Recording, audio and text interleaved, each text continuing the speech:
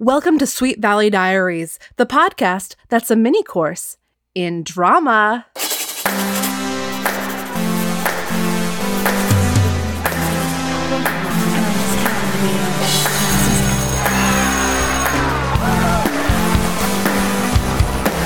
Book number 57, Teacher Crush.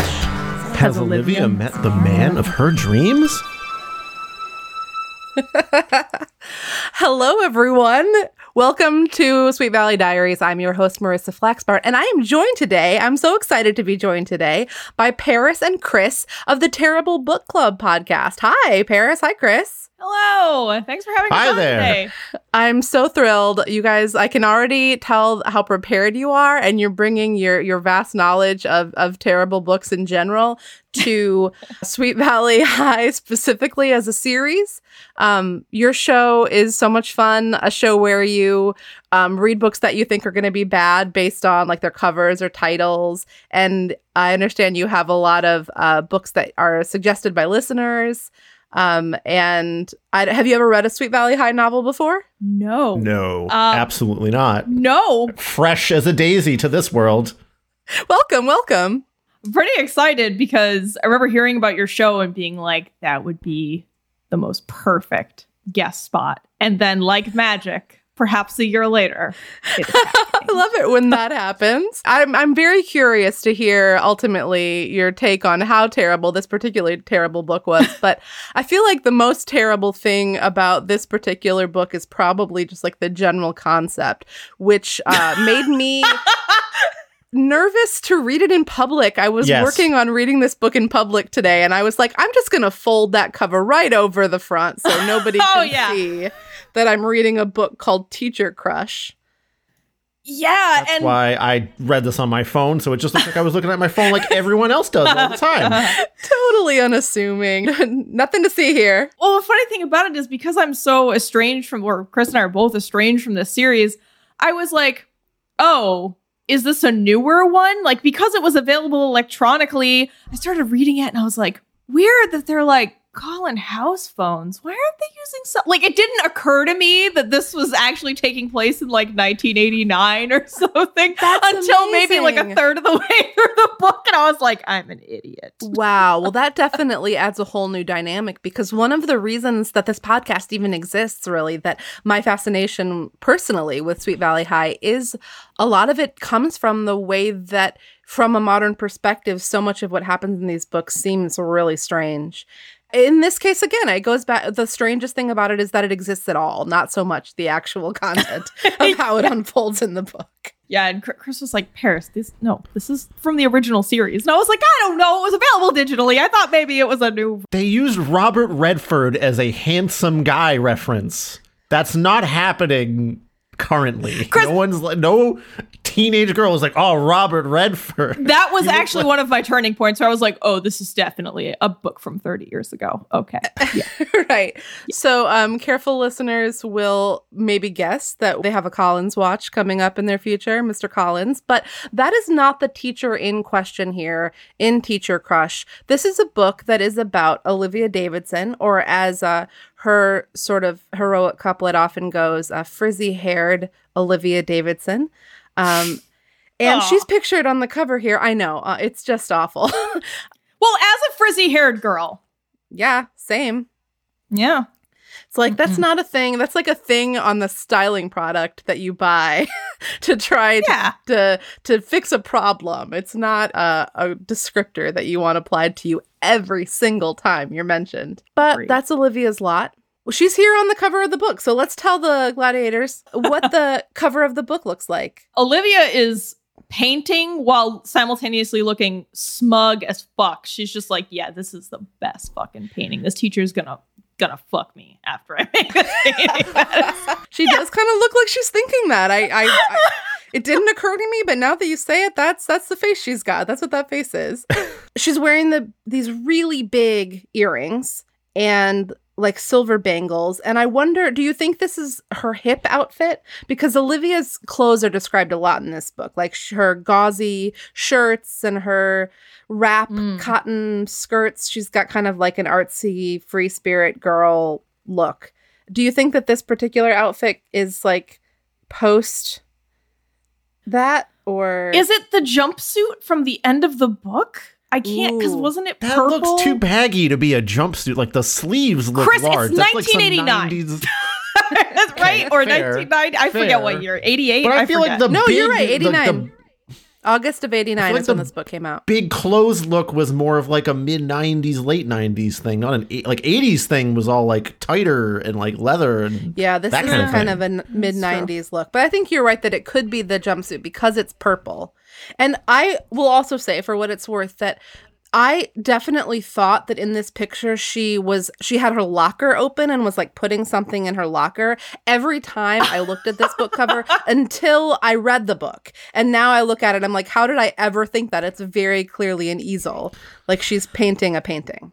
Well, you think that because the actual action is poorly rendered, because all you see is the back of the easel, and then her hand, because of the angle of the illustration, her hand isn't holding anything.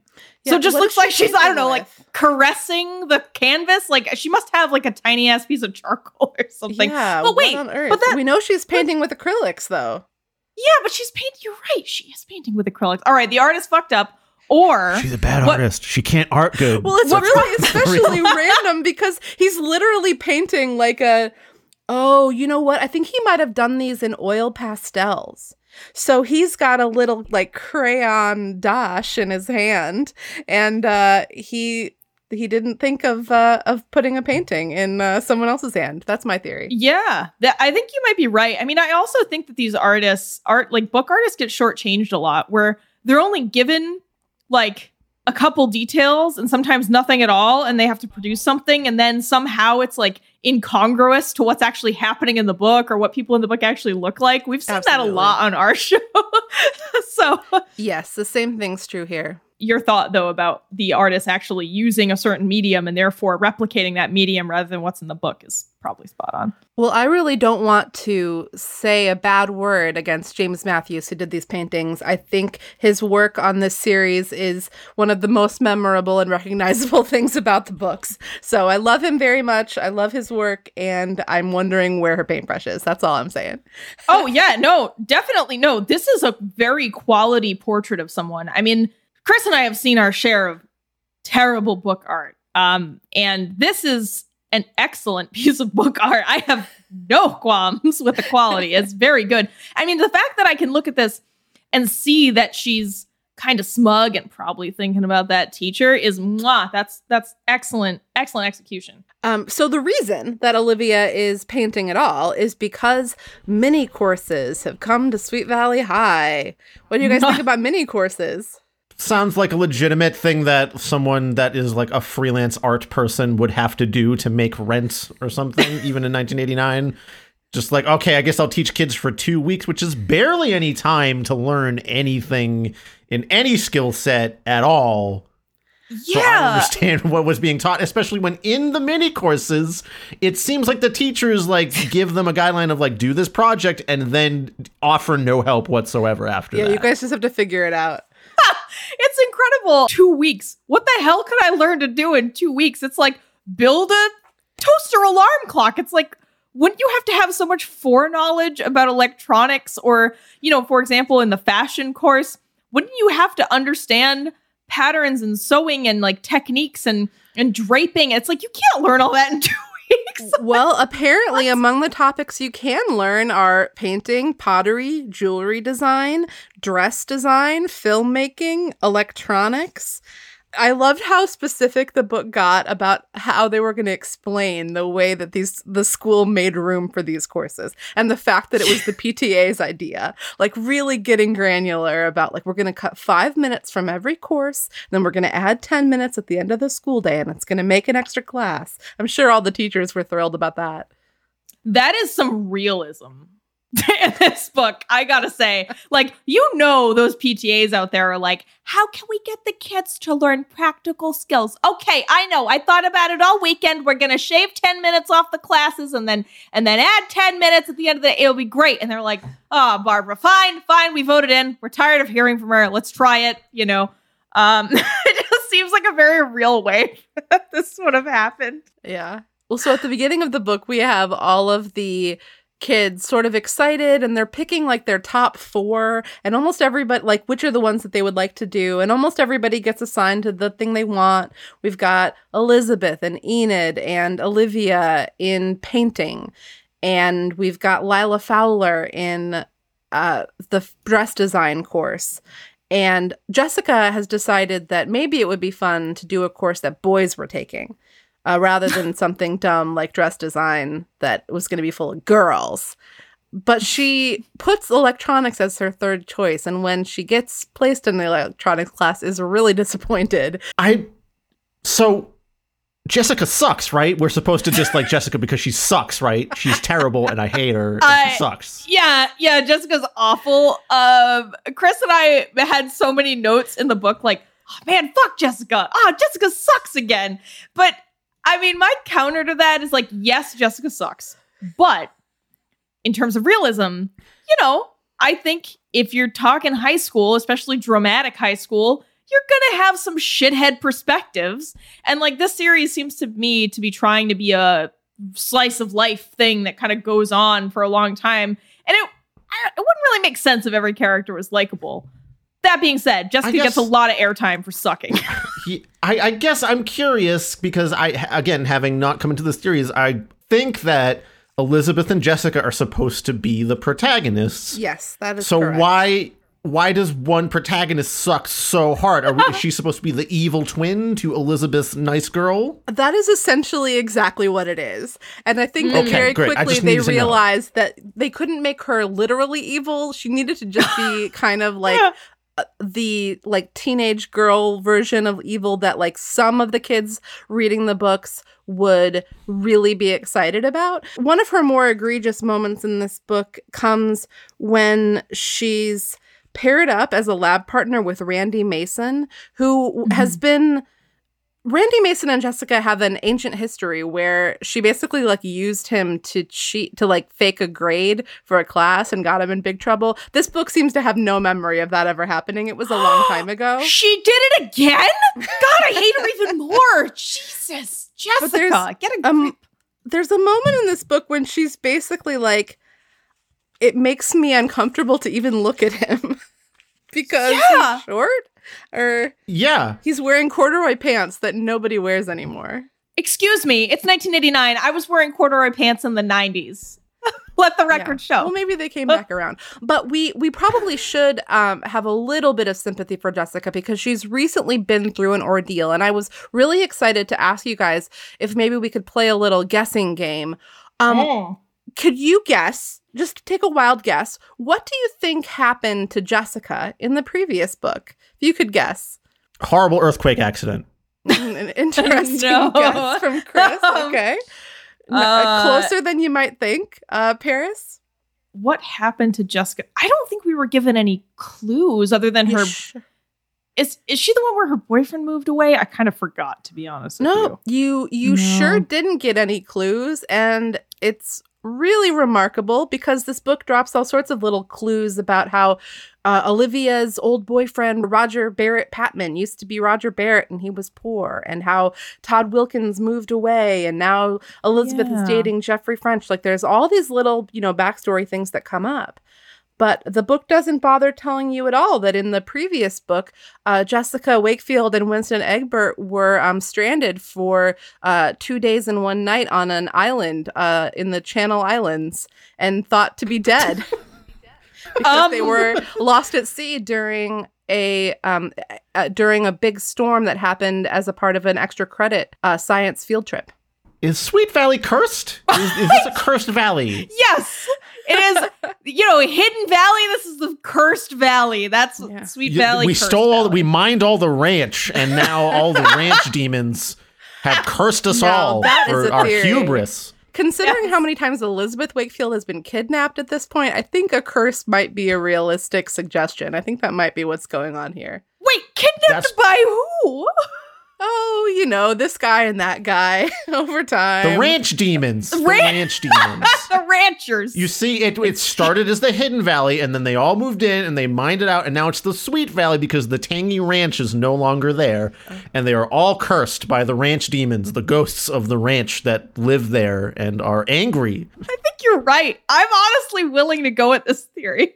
Wow, you heard it here first, folks. This is a breaking news. I think I can tell that you've put some thought and energy the into connections. This. Yeah. Yes. Yeah. I've done so much YouTube research. Let me tell you, they have the answers. Well, I've definitely been wondering for a while now about how the town is both a beach town and a valley town. So maybe that helps explain it. Like something about the ranch mining process is how whatever used to be a valley is now somehow a beachside sea town. Maybe it's just a very large town. Yes, that could definitely be. So we have done a monumental job of only getting through the first few pages of the book so far. There's so much to talk about. No, it's great because we set up Jessica and she's in this electronics class, and then we have Olivia. So the first thing that we learn about Olivia in this book is that she desperately would like to have a boyfriend again. She broke up with her boyfriend several books ago at this point, the aforementioned Roger. So here's a passage where we get a glimpse into Olivia's initial mindset. Sometimes I get so lonely I can't stand it, Olivia continued. If I had a boyfriend, everything would be great. I'd have someone to hang around with on weekends and wouldn't feel so lonely all the time. Olivia, you can still feel lonely even if you do have a boyfriend, Elizabeth said firmly, and it's nuts to think that having a boyfriend makes all your troubles vanish. Olivia shrugged, as if she didn't believe it. Well, it would make a lot of them vanish, she said quietly. Everyone I know is part of a couple. This school feels like Noah's Ark or something, and I'm the only one who doesn't belong on board. Honestly, that was one of the few things I really liked about this book, is that there is a friend who's like, look, man, you don't need a boyfriend to be happy. Like, it was nice to see that at the beginning of a book that's for, young kids. I just feel like so many books aimed at this age demographic very much skew in the you need a partner direction. And it's just nice that there's a friend who's like, nah, you don't need that. Yeah. So the reason that I feel like it's good groundwork to lay is just that this is maybe fueling Olivia's mindset a little bit as we go into the mini courses. So all the kids, there's like this, I guess it must just be the junior class. There's this big assembly where there is an announcement about who's going to be the teachers of these different mini courses, where they've got various artists, like Chris was alluding to, like people that need to make a little extra cash. So they're like, sure, I'll teach a course for 2 weeks down at the local high school. Fine. So we have a couple of recurring segments that sometimes happen on the show. The part of the podcast where we talk about boys. Who's a beautiful boy, who's a beautiful boy. And also Collins Watch 2021, where we keep an eye on Mr. Collins and how the books choose to sexualize him. And here we have a passage where the book is doing both things at once. This is in 2 parts. In the first part, we get Mr. Collins, his big moment in the auditorium. When Mr. Collins got up to speak, everyone clapped and cheered. The blonde, handsome Robert Redford lookalike was one of the most popular teachers at school. So Mr. Collins he's very popular and he's very handsome, and those things always go together in the same breath. When things like that happen at your school, eventually you have a book called Teacher Crutch. So a few pages later, he's going to introduce all of the teachers. He introduces somebody named Bill Drexel, who's going to be teaching electronics, who is, just looks like a normal guy, it sounds like, not super handsome, which is the biggest sin you can commit, I guess, in Sweet Valley. Okay, so then he introduces someone else. Okay. Whoa, Lila gasped, grabbing Jessica's arm. Who is that? Jessica followed her gaze. Roger Collins was smiling at a young man who'd stood up to be introduced to the room full of students. Now, for all you artists, I'd like to introduce Stuart Bachman, a local painter. He'll be teaching the painting workshop. Jessica's blue-green eyes widened. It was hard to believe Stuart Bachman could live on the same planet as Bill Drexel.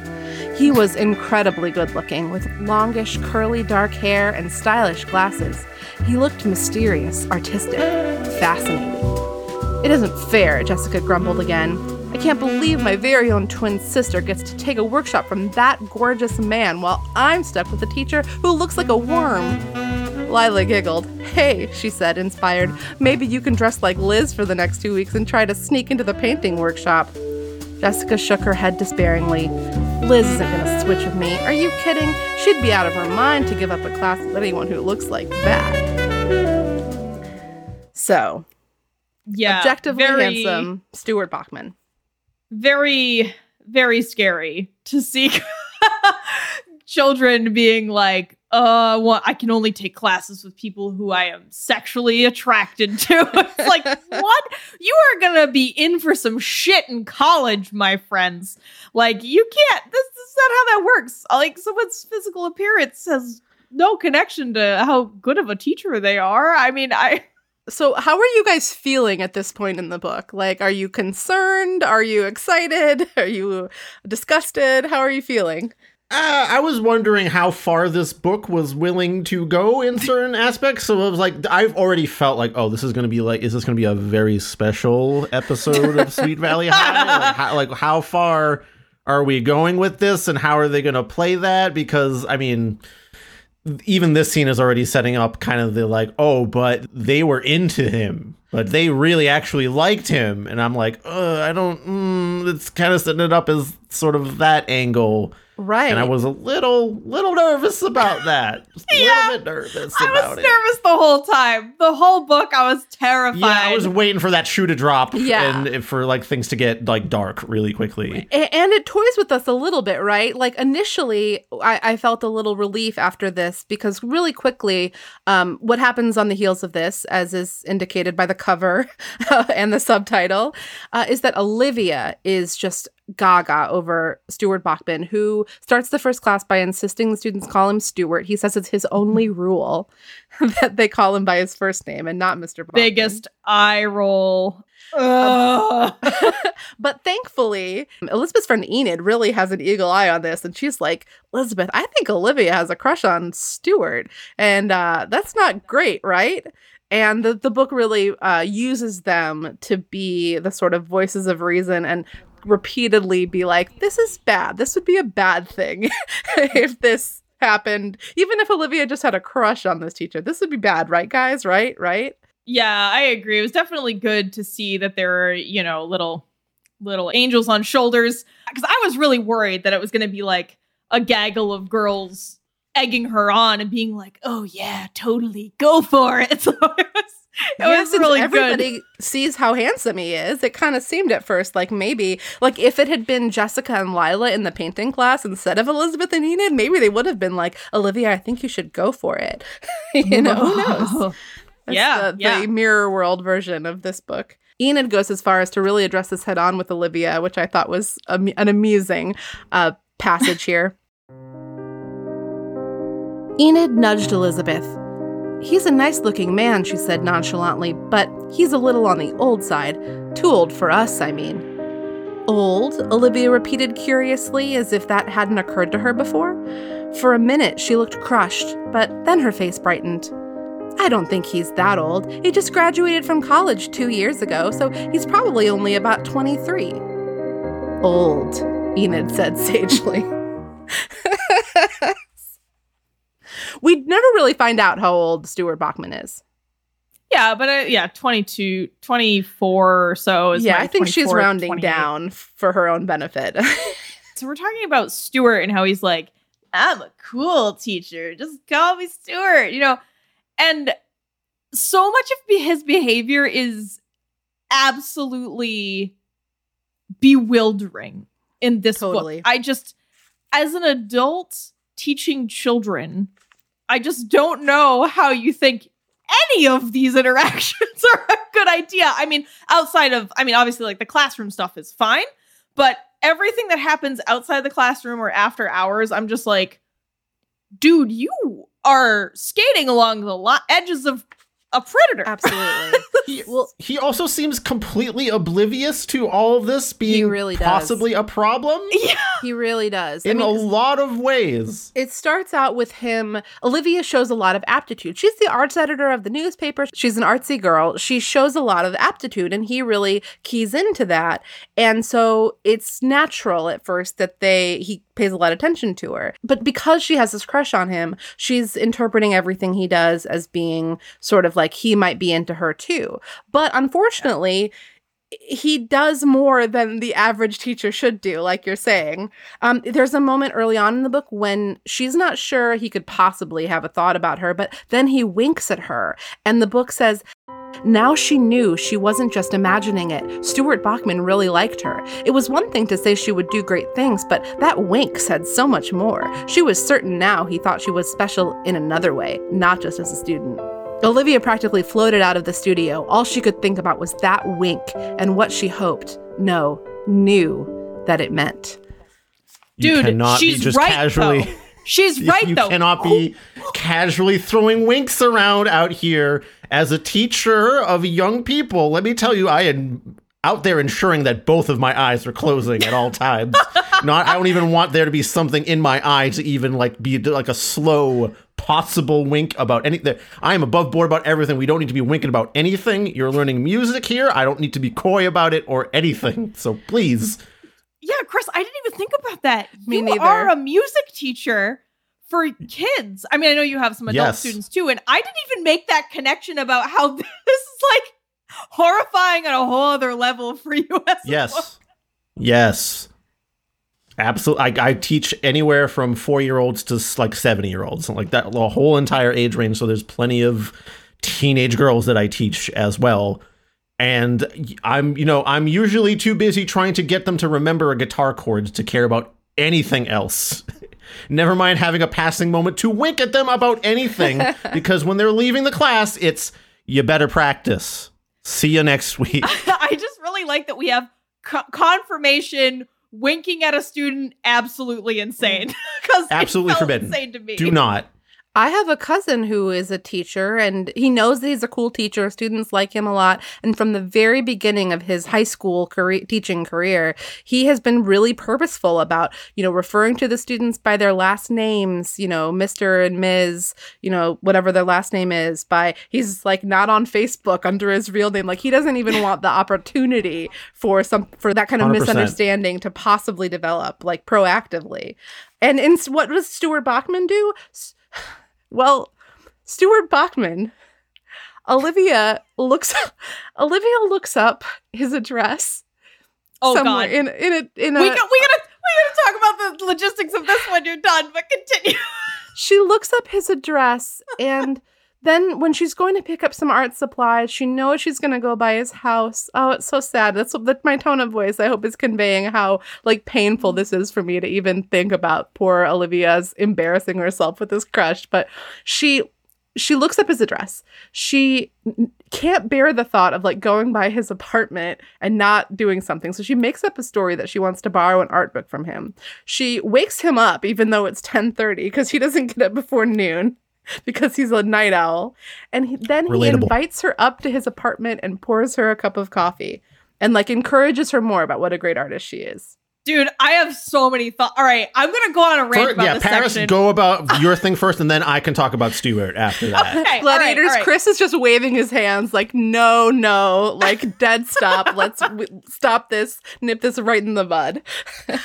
So, all right, first I want to talk about logistics. Then I want to make a comment about the realism of this section, and then Chris can go into his. All right, so we just talked about how she looked up his address. All right, let me explain. She didn't just open the yellow pages. This girl, this is when like the Psycho theme started playing. Like whenever she was on the page, the back of my head, it was just like, like as I hear, she remembered that he went to the Riverside Arts Academy. She actually had to go there to get a catalog that had alumni in it. And for some reason, it had his address and it was still correct. So this girl remembered where he went to school, physically went there, got an alumni catalog and looked up his address, then had the hubris to show up at his house unannounced, and asked to come in. So that's already just bewildering. And then he's like, oh yeah, it's fine, just come up, and like lets her into his house where they are both alone in his home. And then like you just said, he's like, oh, I'll make you some coffee. What? Right. I mean, that's just the most inviting thing. And then they chat and she's like, oh, I like your place. And they talk. And I forget, I think there's something else kind of weird that he says to her, and I can't quite remember. Well, I think it might be around this time, like he invites her to this art show that he has, and there's the thing where he's got a sketch of earrings, and Olivia gets this crazy idea in her head that maybe the earrings are for her. It's all very weird. Yes, he was like, oh, I really want your opinion on this. I mean, the whole thing was like, dude, all of these signals are the wrong ones. This was the point for me where at first I did think, oh, maybe Stuart's just a little oblivious. Maybe he doesn't really understand what he's dealing with here. But when that happened, I was like, wait, no, this is some predator shit that's happening here. If this girl shows up completely unannounced, yes, it's fairly early in the morning for him, I suppose. But if that happened to me, if she was like, oh, I want an art book, I would like, okay, hold on a second, I'll go get it. Here you go. See ya at school. Right. And also, so easy. How did you get my address? Also that part. Also, That I'm was very my first thought, concerned too. about. As a teacher, you don't necessarily like want to come down too hard on someone you have like a student relationship with. So I would still try to be nice about it and be like, oh, okay, wherever, okay. Just, hey, give me a little warning next time, with the secret sort of underlying thing of don't show up next time. And you know what, Chris? If he had done that, it really would have cooled Olivia off a little bit. Instead, he is fanning the flames and making her think that he is genuinely interested in her because he is showing an interest in her actively. We're not the only ones that are starting to suspect Stuart here. Here's something Enid says at a certain point. This is about halfway through the book. To tell you the truth, I think he's interested in Olivia. I don't think she's just imagining things.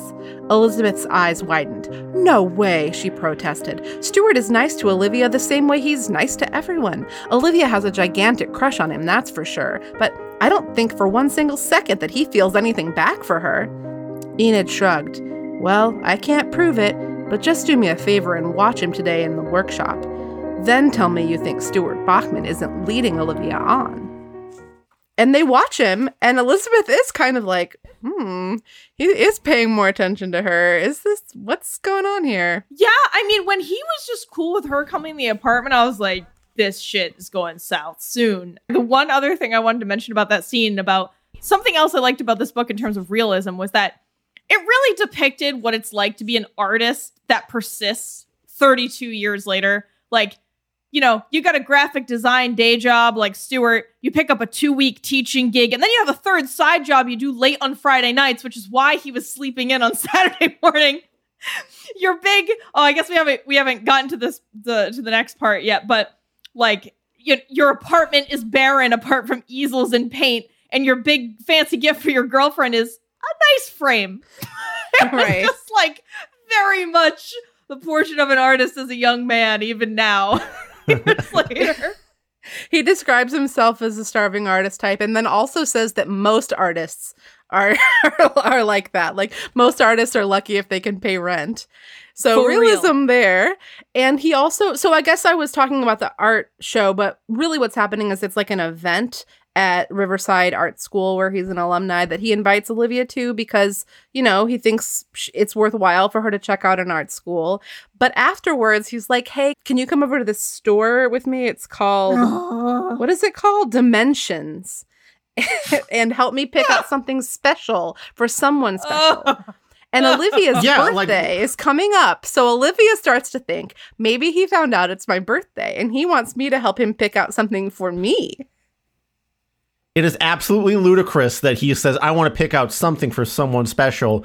If you're a 23-year-old guy or 24-year-old guy, you would just say, oh, I need to pick out a birthday present for my girlfriend. Can you help? Right. Like, there's no reason for him to be coy about that. I agree I know it's with just you. plot convenient to make it seem like, oh, maybe Stewart's there. But, like, realistically, no dude is going to say that. Especially to a student. No dude, no person, regardless of gender affiliation, is going to be like, hey, child that I teach, you want to come with me after school in my car to the store to pick out a gift for my girlfriend? Why is that the choice? In what world? I mean, maybe they are entering another dimension in this fucking store. Like, it's the Hidden Valley demons cursing his brain and making him make bad decisions. He's not usually here.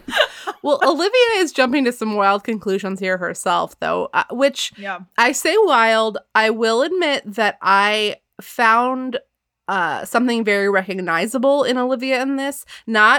Not the part where she has a crush on the teacher, but I feel like as a teenager, I was very able to sort of fantasize about some kind of gesture that someone I had a crush on was going to do for me, and like how various little things were signs that he was thinking about me and was going to. So this is all recognizable, and Stewart does lead her on, however unknowingly. But Olivia is jumping to this huge conclusion that he has a surprise planned for her, to the degree that she doesn't make any plans for her birthday on Friday night because she wants to be available, like just in case. She is increasingly coming to believe and expect that Stewart has a surprise planned for her. And they're going to like drink champagne? She's 17. She's turning 17. Oh, that was the scarier thing, was that I think the book was kind of telling us that like the age of consent might have been 17 wherever they were, because it's different in different states, and this is also 89. And because it said something like, oh, she was just shy of her birthday. They certainly didn't spell that out, but I'm going to look it up right now. I'm sorry, algorithm. My algorithm is ruined forever. The initial result that comes up is 18. But I don't, I would have to do some further digging to see if this actually was truly true in 1989. I thought I took a note about where it was. Oh, she does say, like, I don't feel that young, and plus her birthday was coming up, like she was going to be even older soon. Yeah. Folks, if you have to wait for a birthday for something to feel okay, it's probably not okay. Yeah. Not okay. Because like past a certain age, birthdays become more and more meaningless for anything. So therefore, if birthdays still mean something for you, you're probably too young for it. Good point.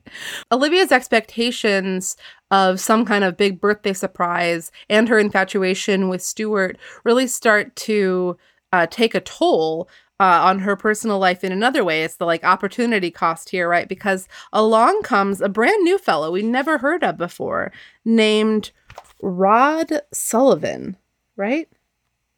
Rod, is that his last name? Yes, Rod Sullivan. What a name. Here's a moment between Rod and Olivia. Rod gave her a warm smile. By the way, I really like the stuff you print in the paper. I think you're an excellent editor. Olivia smiled back. He was a nice guy. She wondered why she had never noticed him before. Look, he said suddenly, blushing a little, why don't we get together sometime this weekend? Like, do something fun, go see a movie or something. Olivia stared at him. Was he asking her out on a date? She was shocked. Well, thanks, Rod, but what? She didn't really have an excuse. She just stared at him, embarrassed, until he backed off, his face crimson. Never mind, he murmured. He turned and fled, leaving Olivia staring after him and feeling like a jerk. Then Stewart came up behind her, his arms full of supplies. Hi, Olivia, he said, giving her a big smile. He looked down the hall after Rod. You sure seem to have scared him off. Is anything wrong? Olivia shook her head. No, I was just surprised, that's all. He, kind of asked me out, and I barely know him. Stewart smiled broadly.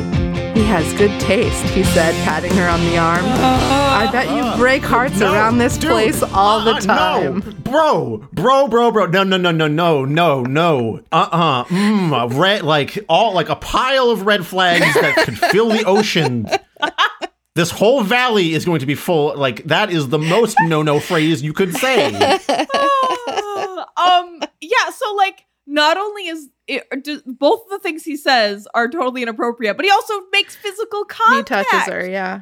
Oh, that.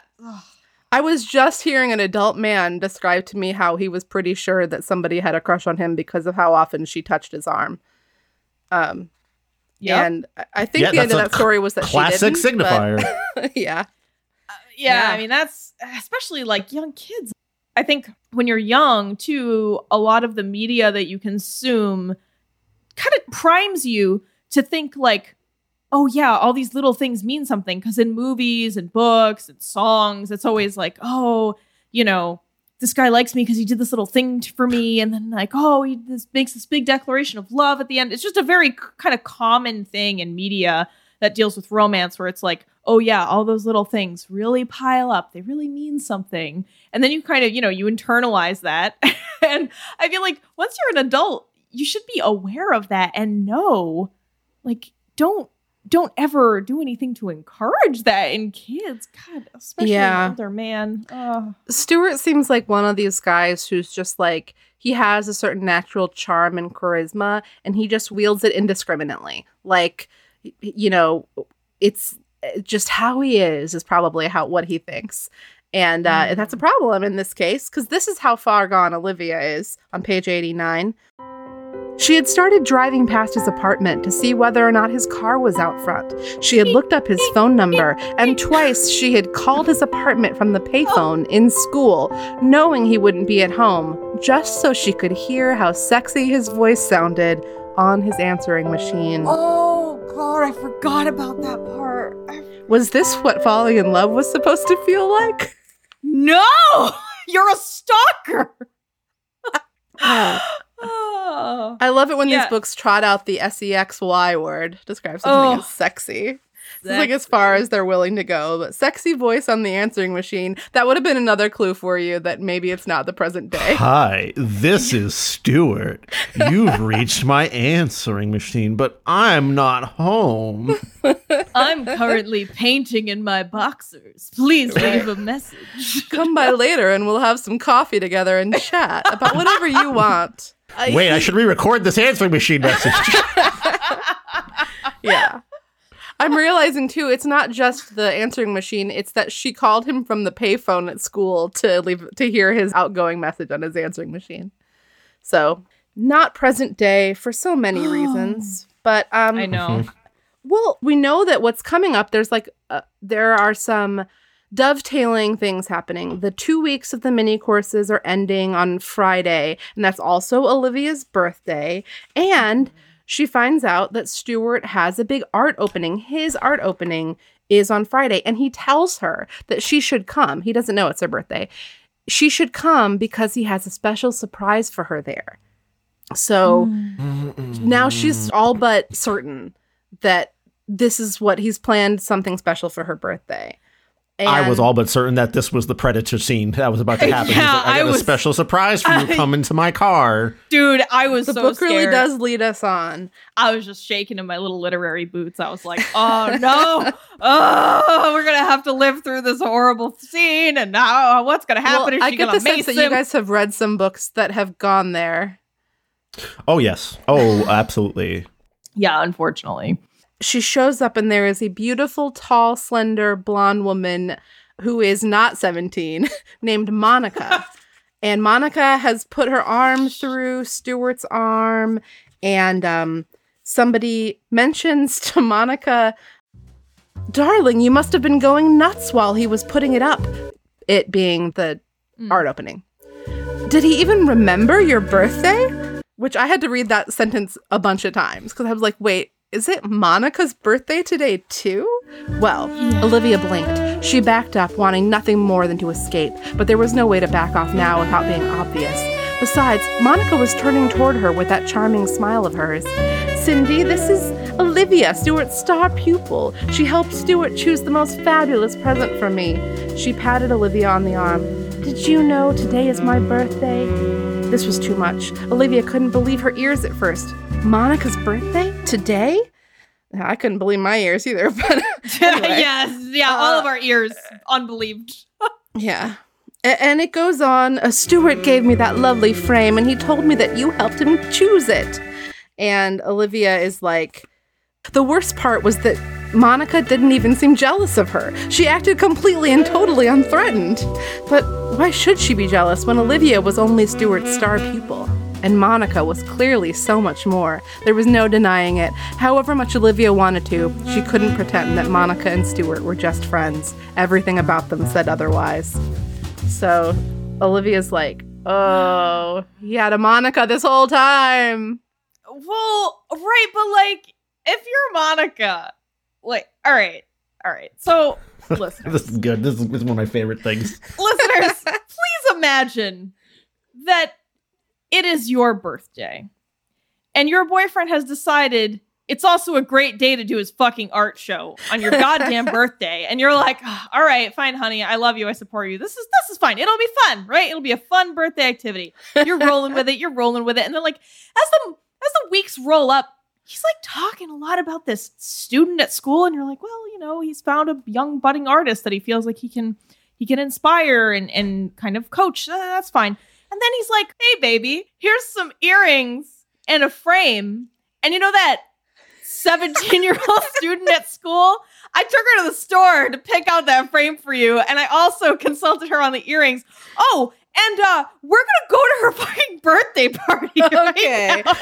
Okay. So connecting the dots from those two places, Stuart comes up right on the heels of the last passage I read where Olivia is about to run away, and he does have a surprise for her.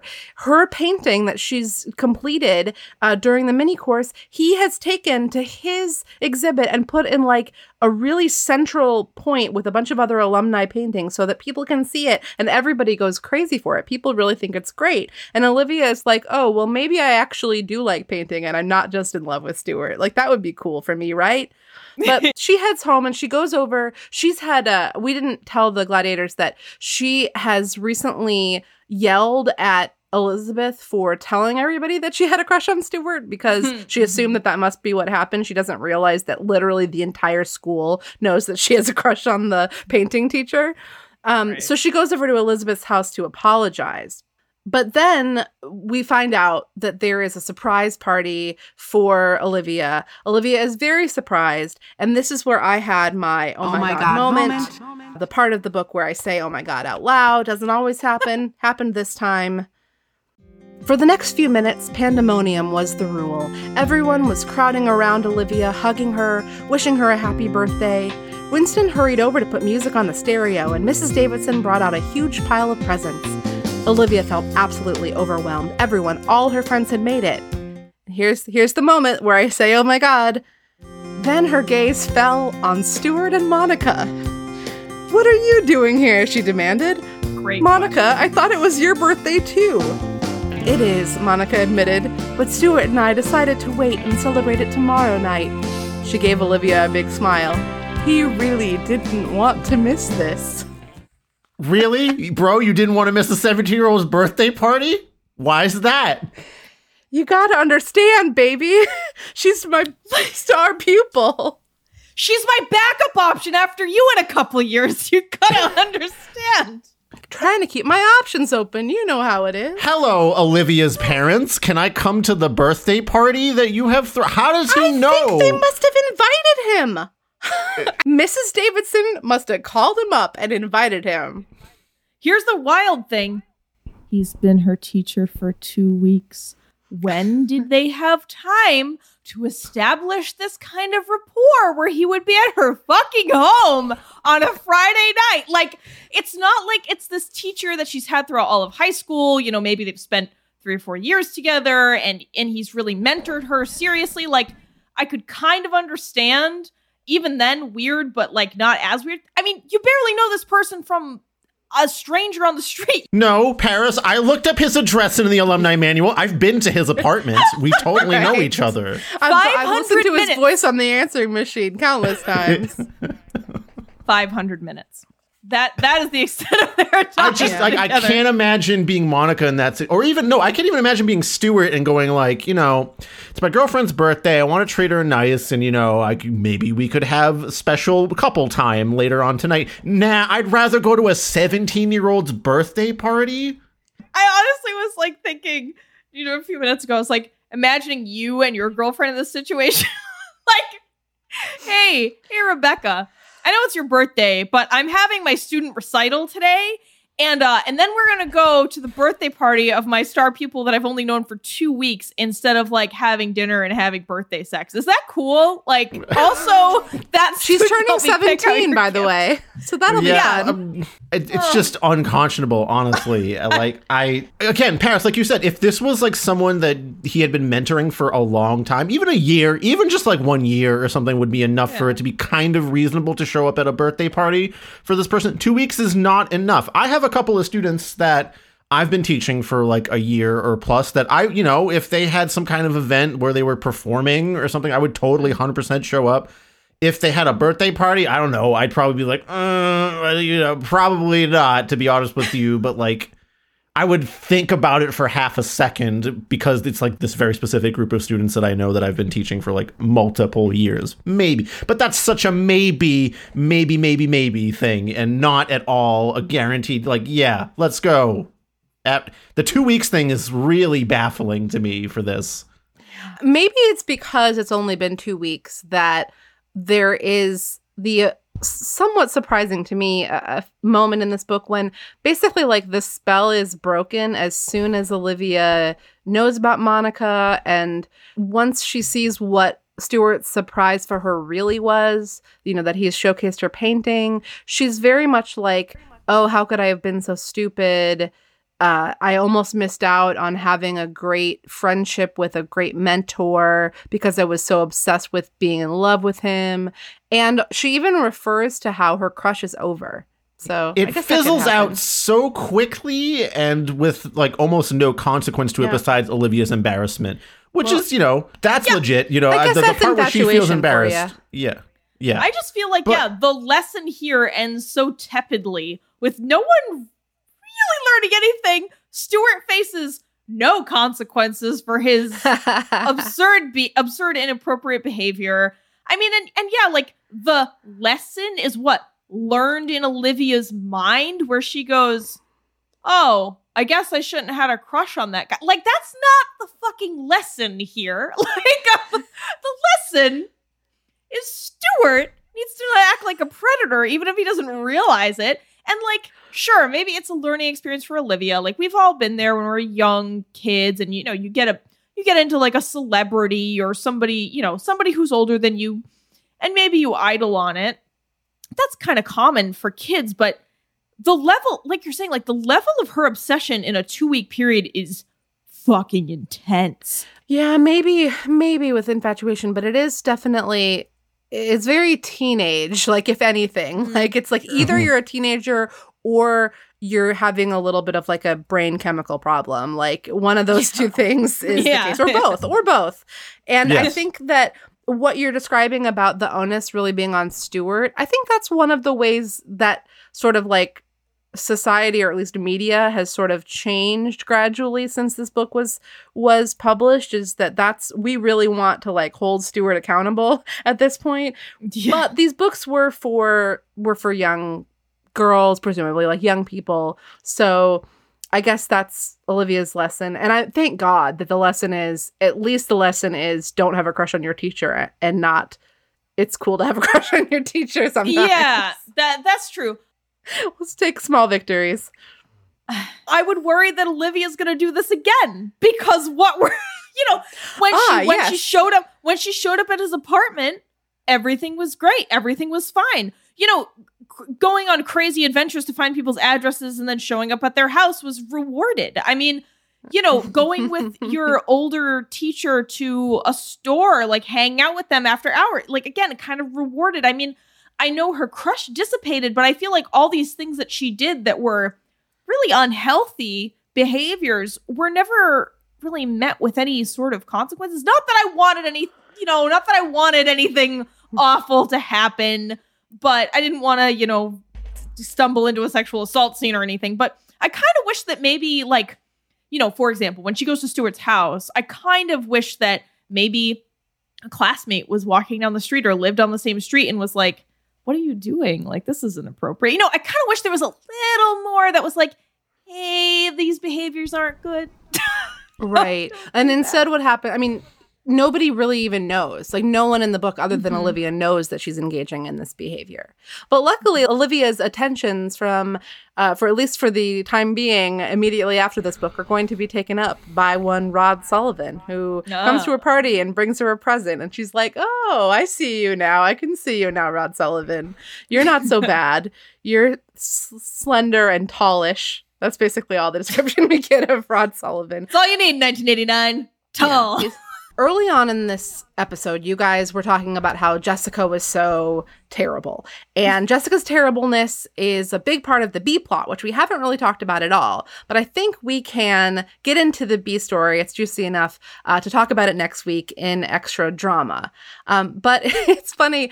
One thing that we usually do on Sweet Valley Diaries is I ask my guests if they think they are more of a Jessica or more of an Elizabeth. So what I'll ask you guys is, you can answer that question if you want, but also, was there a character in the book that you really linked onto, you could see yourself in at all?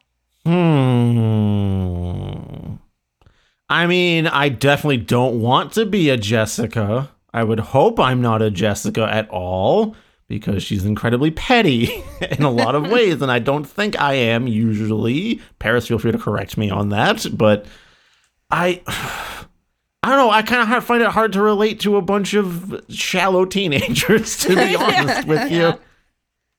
Because I'd never lived in this world when I was in high school either. Yeah. I don't know. I guess Randy. It's Randy who I relate Randy to. Mason, sure. Yes. Yeah. Maybe like a Winston Egbert, I could see.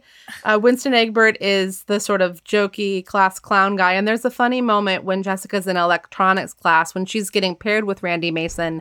And she kind of looks longingly over to Jeffrey and Winston. And she's like, I wish I could have been partners with one of them. And it's like, Jeffrey is Elizabeth's boyfriend. And Winston is a nerd, but he's like a popular nerd because he's the class clown. And also Jessica was recently stranded on an island with him for 2 days and 1 night. So, yeah, how does that not come up at all? It's really mysterious. We don't talk about Island Time. Never. We're never talking about Island Time ever again, Winston. What happened in those 2 days, we never speak of. What happened on Outermost Island, we never speak of. What about you, Paris? Jessica, Elizabeth? Enid? Olivia? I think Enid is always the voice of reason, and I feel like that's typically my role in life, and that was also my role in high school. Yeah. Yeah, you're also very Enid in our D&D group, so. That's true. When the rest of y'all are like, let's murder everyone, I'm like, guys, can we come to a diplomatic solution? We don't want to be run out of another town. Damn it. I feel like Enid occupies a very kind of like Elizabeth space in this book. Like the way that she behaves is a way that Elizabeth often is. Whereas this is one of those books where Elizabeth is described as just kind of thinking so good of people that she can't even suspect that possibly Olivia could have this kind of like ill-conceived crush on a teacher. Yeah. So Enid is she's really sharp. She's really got an eagle eye out in this book for every move that's happening. Yeah, that's me. I'm Eagle Eye Enid. Go ahead. Oh, sorry. I was going to say, we had, there was this minor note, maybe we can save it for the other one, but sororities and fraternities in high school? Yeah, that sure enough. Pi Beta Alpha is from the very beginning of this series. And I think Phi Epsilon is the name of the fraternity at the high school. I don't know, man. So confused. There's no answer. It's just, it exists. It's a thing that exists. Sometimes it matters. Sometimes it matters a lot. And sometimes it just doesn't play any part in the whole thing. All right. Well, Paris and Chris, thank you so much for reading this book. Was it more terrible or less terrible than average for you guys? It was quick. It was very quick, which I liked that about it. I read it on 2 separate train rides on the same day, like going into one place and then on the return trip, I finished it off. So I loved that. That was really cool. Yeah. Yeah, I would say it was less terrible, both for brevity, like Chris mentioned, and also just because there were some points in it that were like fairly realistic, and I felt like the teenage dialogue, sounds like the way teenagers might talk to one another. Like I said, being a poor struggling artist in your 20s. I mean, yeah, some of it got some points from me for sure. Obviously, we've already talked about all the things that were weird or bad about it. But Most of them. I would say, it's on the better side of terrible for our books. Yeah, this is fine. Like, I don't have any sort of major beef with it. It's, sort of shallow, but I would expect that for like a very young adult sort of like, drama book, which is like totally not my style of. Maybe I'm being a little overbearing by calling that shallow. Some people are into that kind of thing. Well, it was the 80s. A lot of things were shallow, right? Yeah, so like, I mean, in comparison to a lot of the other terrible things we've read that is just like aggressively horrible, this is bearable and fine. So overall, I'm thrilled to hear you say it. And I'm sure the Gladiators, there'll be a certain fact of the Gladiators that will have been very nervous, like, oh, you guys are being too harsh on the Sweet Valley High novels. But no, this is very positive. And for everybody else who is delighted by the prospect of terrible books, where can people find a Terrible Book Club or find what you guys are up to on the vast internet? Oh boy, you can find us on literally any podcatcher app or podcast website. You can also just go to terriblebookclub.com. Oh, you can smart. Find us on the high seas of Instagram. I believe we are on TikTok now. I don't know. That's Kristen's yeah, I'm realm. still not doing great at like anything with that. I'm trying to learn it. It's TikTok that's is hard. Yeah, I mean that's like we're in the frontiers of TikTok, I suppose. We're on the horrible angry caves of Twitter while we're just running this landscape metaphor into the ground. Very well done, yeah. You can even find us on the meadows of Gmail at terriblebookclub@gmail.com if you'd like to send us a message. We also have an account in Goodreads if you're into that, if you're into tracking your books. And we are on Patreon like many creators where we have extra content. Sometimes we watch movies or TV shows that are related to things we've read. Like we recently read the KFC romance novel, and then we watched the accompanying mini movie. There we watched Vegetable Oedipus recently. There's all kinds of weird stuff on there. Sometimes we also do fun video segments. So yeah, there's all sorts of stuff on there if you're interested. And we're on YouTube. I don't know. Like I said, kind of everywhere. Just look for Terrible Book Club or go to terriblebookclub.com. Well, and I'll put a link to the show in the show notes. And listeners, I'm sure that if you start listening to Terrible Book Club, you can find out about everything that they're doing by having Paris and Chris tell you on every episode of the show where you can find them. Well, guys, thank you so much for doing this. We'll talk a little bit more about the B story, of course. We'll tease book number 58 and maybe talk about some other stuff in next week's extra drama. Thanks. And the advice this week is easy, everybody. Don't have a crush on your teacher. And if you're a teacher... No winks. No winks. Don't wink. Don't wink. Winking. Do there not wink. Don't do it. Don't wink. Don't call him a heartbreaker. Put it on the t-shirt. That's our takeaway for this week, Gladiators. We'll catch you next week for more teacher crush talk. Bye. Yeah, thank you.